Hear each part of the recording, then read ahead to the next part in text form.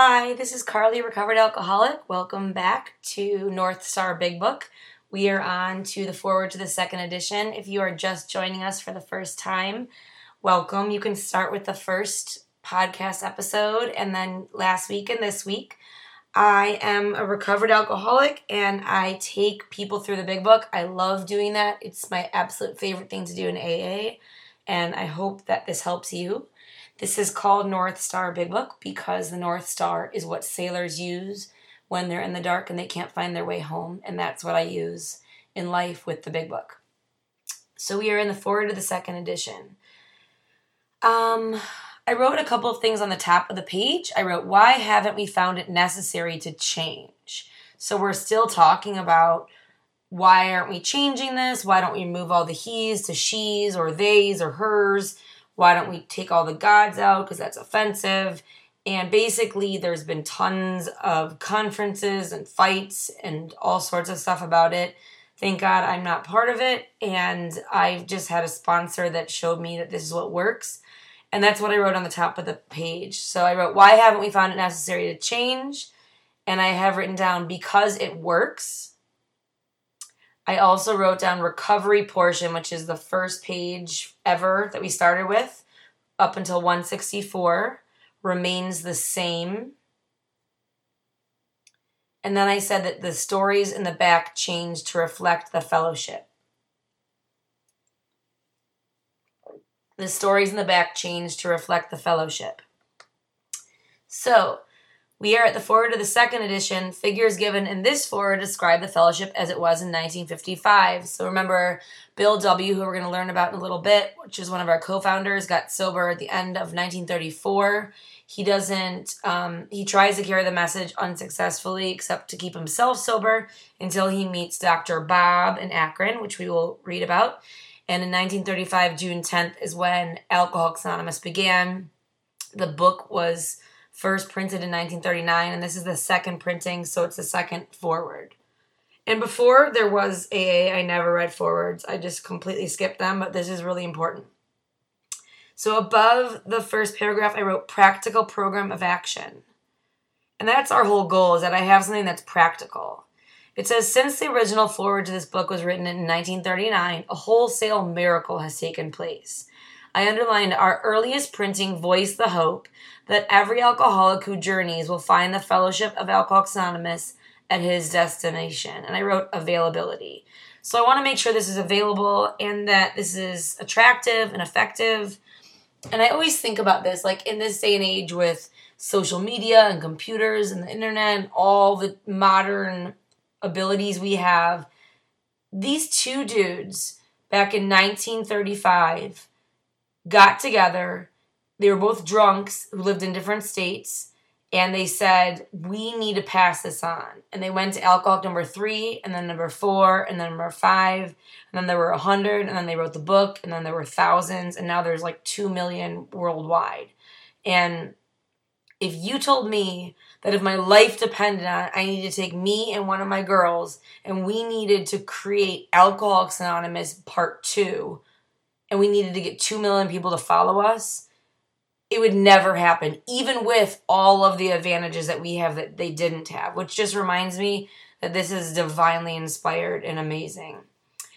It says, already continues the early text, 2s and 3s and 5s of us have sprung up in other communities. 16 years have elapsed between our first printing of this book and the presentation in 1955 of our second edition. In that brief space, Alcoholics Anonymous has mushroomed into nearly 6,000 groups whose membership is far above 150,000 recovered alcoholics. And I circled the word recovered and highlighted it.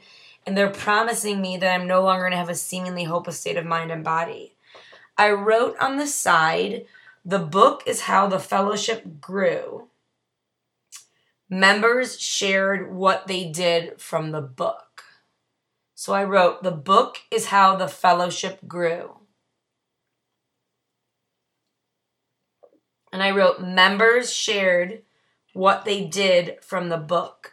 So they didn't walk around telling them about their program. They talked about the book. And then they talked about what was in the book. And that book was translated into many different languages. It says, Groups are to be found in each of the United States and all the provinces of Canada.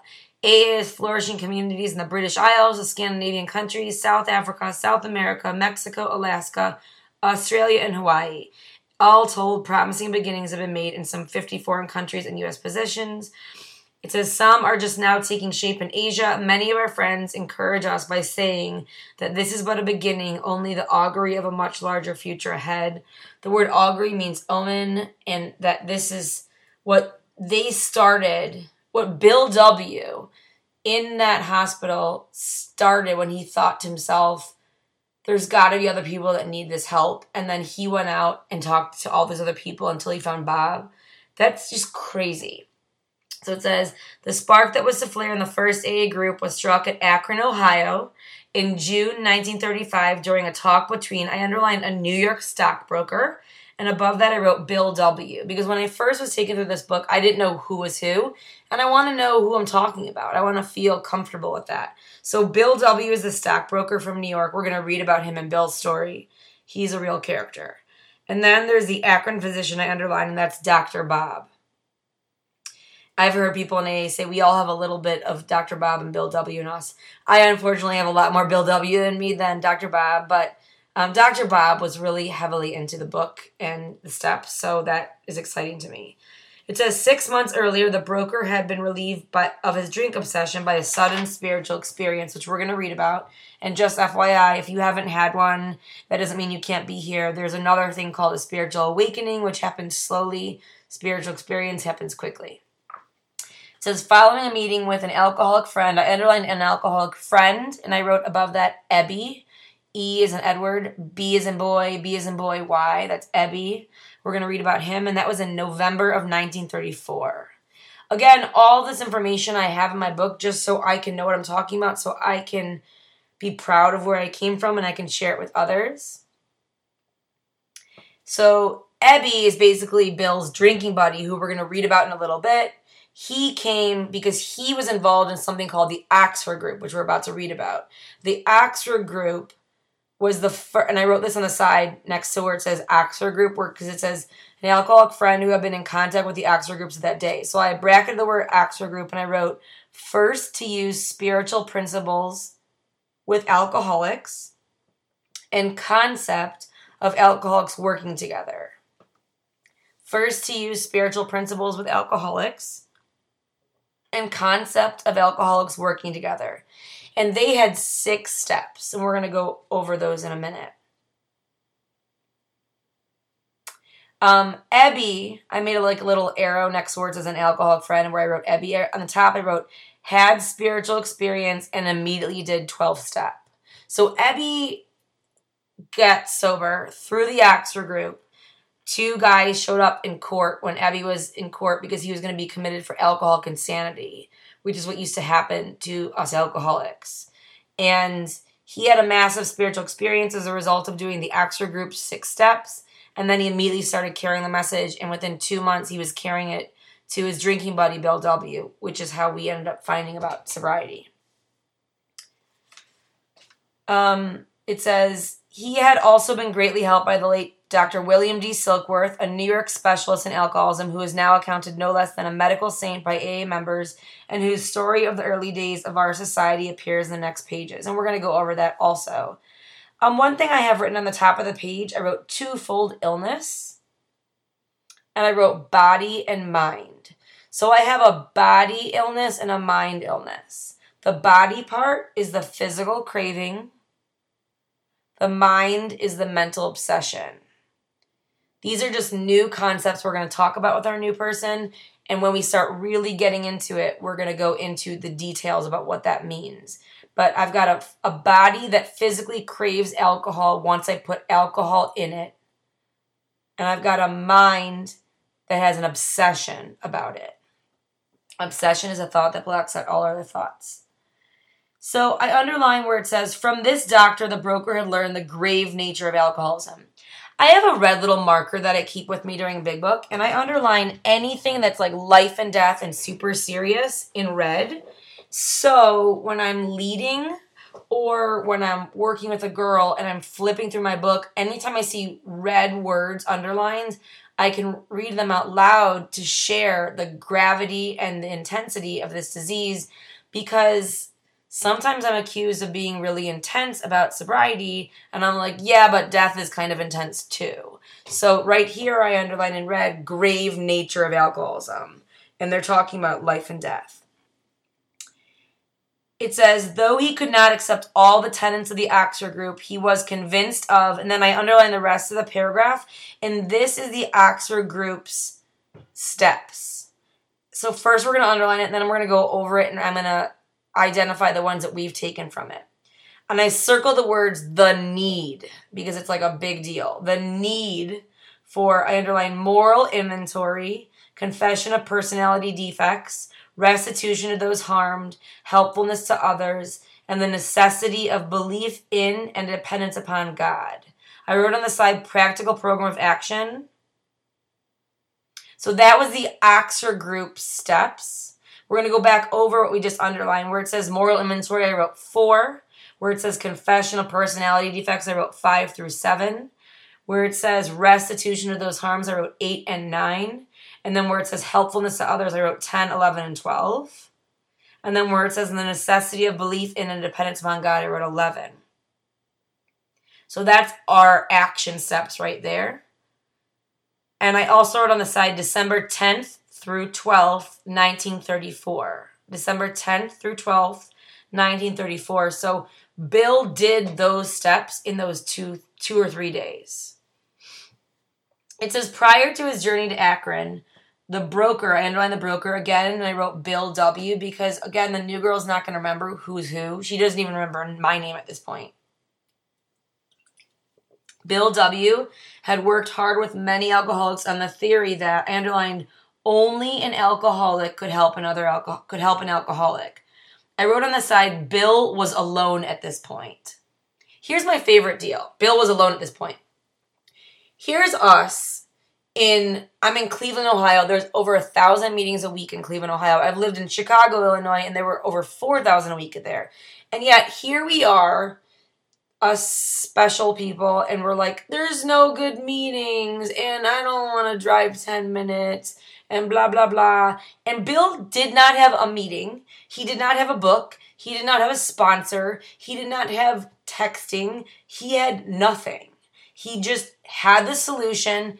He had a program of action, and he wanted to pass it on.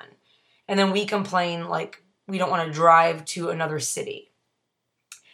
It says, but he had succeeded only in keeping sober himself. But I want to remember this. Bill focused on nobody was getting sober when he was trying to help them, okay? But I focus on he's staying sober while he's carrying the message. He later tweaks his message when he realizes he's scaring people away because he's telling them about his spiritual experience, which not everybody has. A lot of people in AA end up having a spiritual awakening, which is a slower process, basically where I don't really realize that I'm getting better until someone points it out to me. So, for example, if I'm talking to my sponsor and I'm pretty new, but I've been doing this work for a few months, and I tell her about how, someone in my family freaked out about something, and she asked me how I handled it, and I told her, and in that telling of it, I didn't say that I yelled at anyone and swore. Then my sponsor will point out wow, that's progress. And I'll be like, what are you talking about? And she'll be like, you didn't even flip anyone off and owe amends to anyone. And I was like, yeah, you're right. That's crazy. And that's because I can't even see that the change is happening because I'm just doing this action that I don't even want to do, and I'm still getting results from it. So Bill is only keeping him sober himself. The broker had gone to Akron on a business venture which had collapsed, leaving him greatly in fear that he might start drinking again. And we're going to go over this in Bill's story, but I love this idea. He goes to Akron because he's a salesman and he's in finance and he wants to make money. And the business venture doesn't work. And he's so broke that he cannot even leave Akron. And he's lost and confused. And he ends up in a position where he ends up working with Dr. Bob, which creates Alcoholics Anonymous. But if I was Bill and I just looked at my failed business and no one's staying sober, at that time he probably thought, this is the worst thing that's ever happened and I can't believe my life is going this way. But when you step back from the picture and you pull it back farther, you realize he ended up creating Alcoholics Anonymous. So the reminder for me is that I don't always know what is good and not good for me. It says, I underline, he suddenly realized that in order to save himself, he must carry his message to another alcoholic. I circled the word must. They do not use it often in this book, but when they use it, I need to pay attention. And I really want to pay attention to in order to save himself. So in order for me to stay sober, I need to be willing to carry the message. What you do with the message is not my business, and it's not going to make or break my sobriety. But whether I do or do not carry the message to you will. I wrote on the side, strenuous work with an alcoholic is vital. Life and death. Strenuous work with an alcoholic is vital. And they use the word strenuous in this book, which is why I have that written down on the side. Strenuous is vigorous. It's a lot.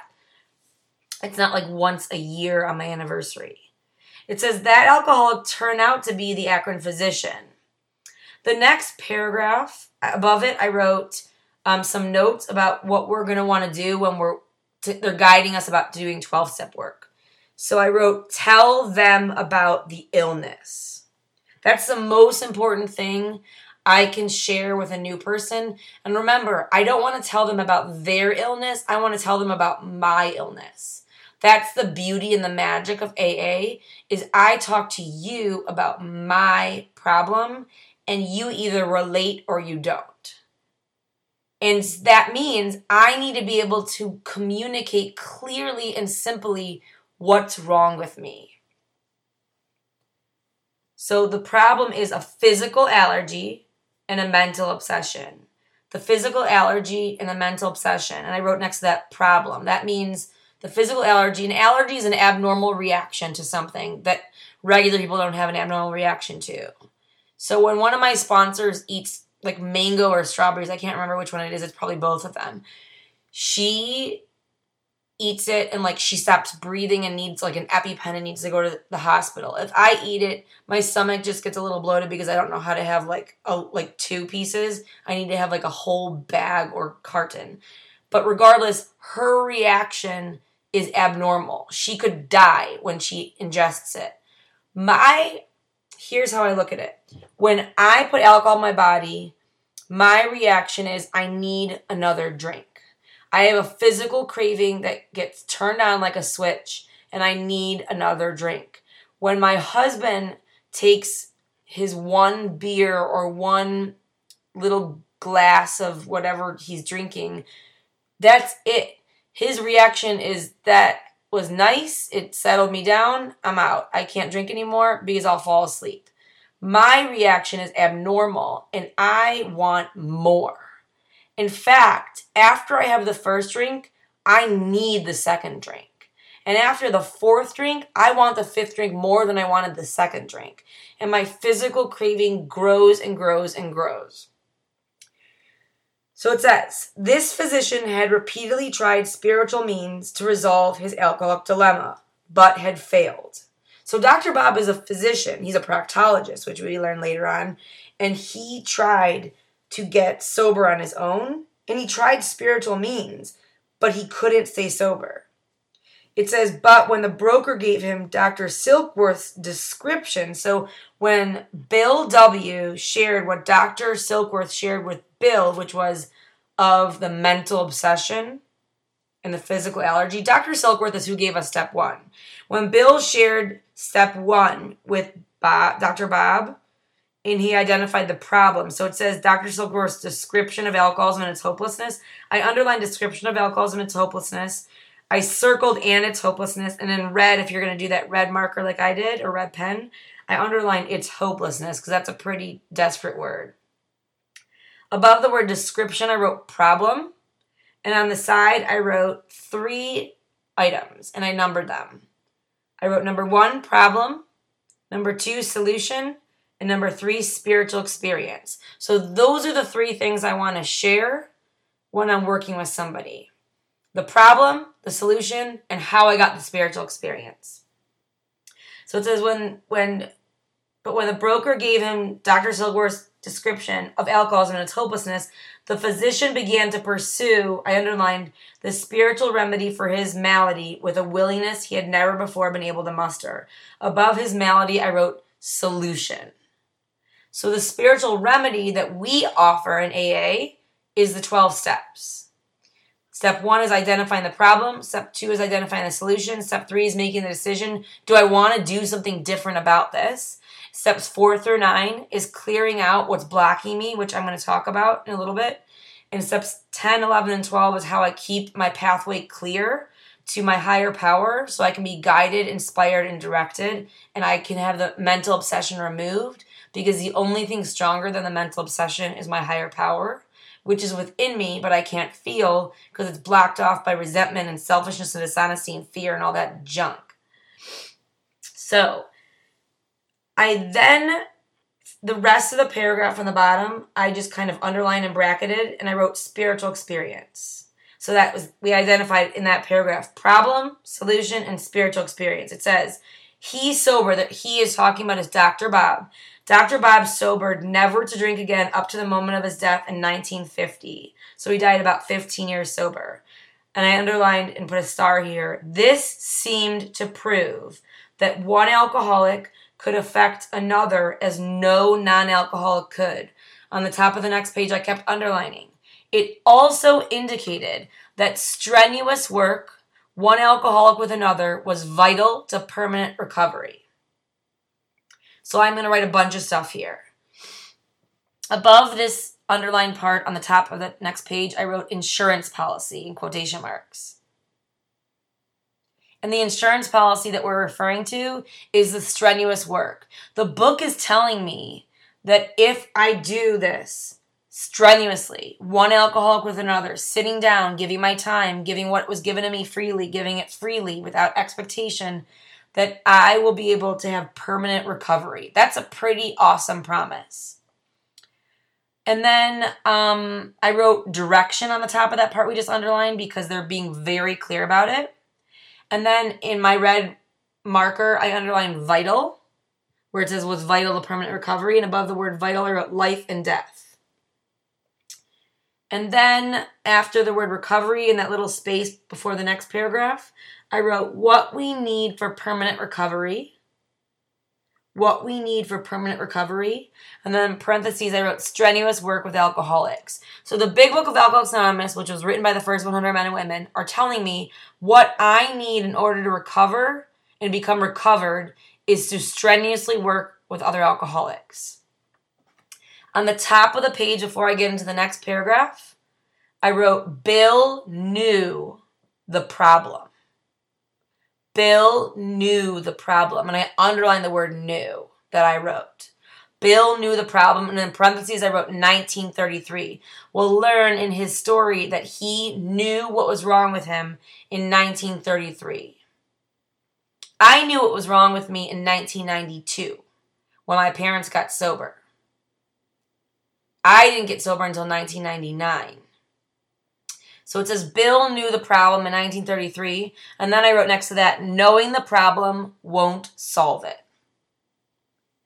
Knowing the problem won't solve it. So my problem isn't a lack of information. My problem is not a lack of information, and my problem isn't that I don't know what my solution is. My real problem of most alcoholics is application. Am I willing to consistently do this work so I don't have to live in the problem and I can live in the solution? Okay. The next paragraph says, hence the two men set to work almost frantically upon alcoholics arriving in the ward of the Akron City Hospital. The reason why they were frantic is they had something that they'd never had before, which was a spiritual awakening. And they were starving to pass it on. And they knew within themselves that they had to do that in order for them to stay sober. I underline the next sentence, and it says, their very first case, a desperate one, recovered immediately and became AA number 3. I double underlined a desperate one, and I wrote above that Bill Dodson, that's D as in dog, O, D as in dog, S as in Sam, E as in Edward, N as in Nancy, Bill Dodson, and I wrote AA number 3. And then I highlighted that word recover because there it is again, promising me again that I'm going to become recovered. And it says immediately, as soon as he was given the solution and applied it, he recovered. So if you've ever seen a picture of the two old alcoholics in black and white and the man on the hospital bed, the man on the hospital bed, I believe, is Bill Dodson. I wrote on the side, tell the new guy about the exact nature of the illness.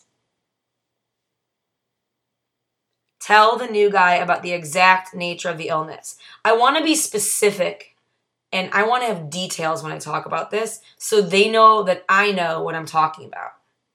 He never had another drink. This work at Akron continued through, I underlined, the summer of 1935. So Bill W. actually couldn't get any work. He stayed in Akron from when he got there in June and through the summer of 1935, and him and Dr. Bob and Bill Dodson went out and helped random drunks. It says there were many failures, but there was an occasional heartening success. When the broker returned to New York in the fall of 1935, the first AA group had actually been formed, though no one realized it at the time, and they're talking about Akron. A second small group promptly took shape at New York, to be followed in 1937 with the start, I underlined, the start of a third at Cleveland. And above that I wrote Borton, B as in boy, O-R, T as in Tom, O, N as in Nancy. The Borton group, many people argue about this, but my sponsor is adamant about it and I believe what he has to say. The Borton group in November of 1937 is supposedly the longest standing Alcoholics Anonymous meeting that never has closed since it started. There are many others that are still around, and we feel very proud of this. I admittedly did not even know one existed within like 20 minutes from my current house at the time until I met one of my sponsors at a meeting. It says, besides these, there were scattered alcoholics who had picked up the basic ideas in Akron or New York who were trying to form groups in other cities. By late 1937, I underlined the number of members having substantial sobriety time behind them was sufficient to convince the membership that a new light had entered the dark world of the alcoholic. A couple of things that are super important. Where it says by late 1937, I underlined the number of members. Above that, I wrote 40. So there was approximately about 40 members by late 1937. Where it says having substantial sobriety time, I wrote none had more than 2 years. Nobody had more than 2 years. Bill W. had the most sobriety, and he got sober in the winter of 1934. And I wrote on the side, spiritual fitness is what matters. Spiritual fitness is what matters. The reason why I stop and pause and talk about this is really important. The people who wrote this book are telling me here that the substantial members, which was 40, none had more than 2 years, and they were going out and carrying the message everywhere. And that completely obliterates any notion that I have heard in the rooms of Alcoholics Anonymous by well-meaning people who are telling people things that are not Alcoholics Anonymous based, that you need to have a certain amount of sobriety in order to sponsor. And I'm just super grateful that Bill W. and Dr. Bob did not abide by the you need to have a 1 year of sobriety or 5 years sobriety in order to be a sponsor. Because if they did, I would be dead. So the book tells me it doesn't matter how long I've been sober, it matters, am I spiritually fit? Now, just to be clear, of course it matters how long someone has been sober. That's amazing. Their experience, strength, and hope, and wisdom, and consistency, and life, stuff to share with us is one of the most beautiful and valuable parts about AA. And I respect old-timers, and I'm so grateful for them showing up consistently. But what they're telling me here is in order to carry the message, I don't have to be sober a long time. I just need to be spiritually fit. And then where it says sufficient, I triple underline that because they're saying that this was enough to convince the membership, and I underline a new light had entered, and here's my red marker, the dark world of the alcoholic. So if I just step back for a second and look at these 2 pages open, my red marker has identified grave nature, its hopelessness, vital, and the dark world of the alcoholic. So just on this random page, I have the super depth and weight of AA here. It says, it was now time the struggling groups thought to place their message. I circled their message and I wrote 12 steps. So their message is not, to be clear, don't drink and go to meetings. The message of Alcoholics Anonymous is not 90 meetings in 90 days. The message of Alcoholics Anonymous is the 12 steps. It says it was now time the struggling groups thought to place their message and unique experience before the world. This determination, I underline determination, and that's what we have to have when we want to carry this message, bore fruit, I underline, in the spring of 1939 by the publication of this volume. The membership had then reached about, I underlined, 100 men and women. The fledgling society, which had been nameless, now began to be called Alcoholics Anonymous. That was on 11/16/1939. 11/16/1939, from the title of its own book. The flying blind period ended and AA entered a new phase of its pioneering time. And above the new phase, I wrote the big book. So the new phase was based on the literature from the big book, what the message of the big book. We're going to stop right here. I just want to mention one thing and then we'll stop. I wrote on the side 2 kinds of AA.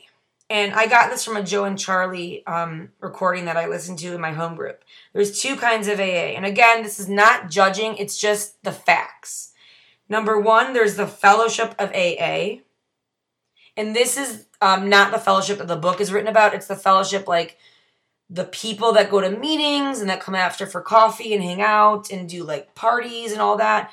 And, do potlucks and tell each other that they love them until they can love themselves and encourage the new person to not drink, go to meetings and not to rush into the steps and not to rush into the book. And, we don't want to overwhelm you. Again, I truly believe in my heart, are well-meaning. Nobody is trying to harm the new person, but this is what they know because this is all they were given, whether it's because of the introduction of treatment centers and all of that lingo. But what the fellowship of AA that Joe and Charlie identified in my recording is they questioned the need for all of the program. Question the need for all of the program. And underneath that I wrote cafeteria style. So that's the whole idea about take what you can and leave the rest. Like that I can walk down the aisle of AA and take this but not that, and a little bit of this and not that. My mom's sober in AA and she's like a slogan. She loves slogans. And whenever she hears take what you can and leave the rest, she says, and may you rest in peace. Because this is not something that I get to choose. It's all or nothing. So there's the fellowship of AA that question the need for all the program, cafeteria style. And then number 2 is the book of AA. And that's the program of recovery. And I wrote all of it in parentheses. So again, I'm either going to do it cafeteria style.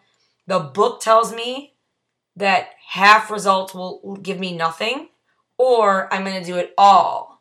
And the real question I would like to ask you and ask anyone who's relapsed and come back, and this is not in a judging way, this is just my truth, is can you honestly say that you were taken through the book from the cover until 164 and that you followed every single direction and you never stopped and it didn't work? And if you can't say that you did that, then why not give it a chance? Thank you so much for your time. I'm sorry I went a little bit over. I hope you have an awesome day. That's your choice.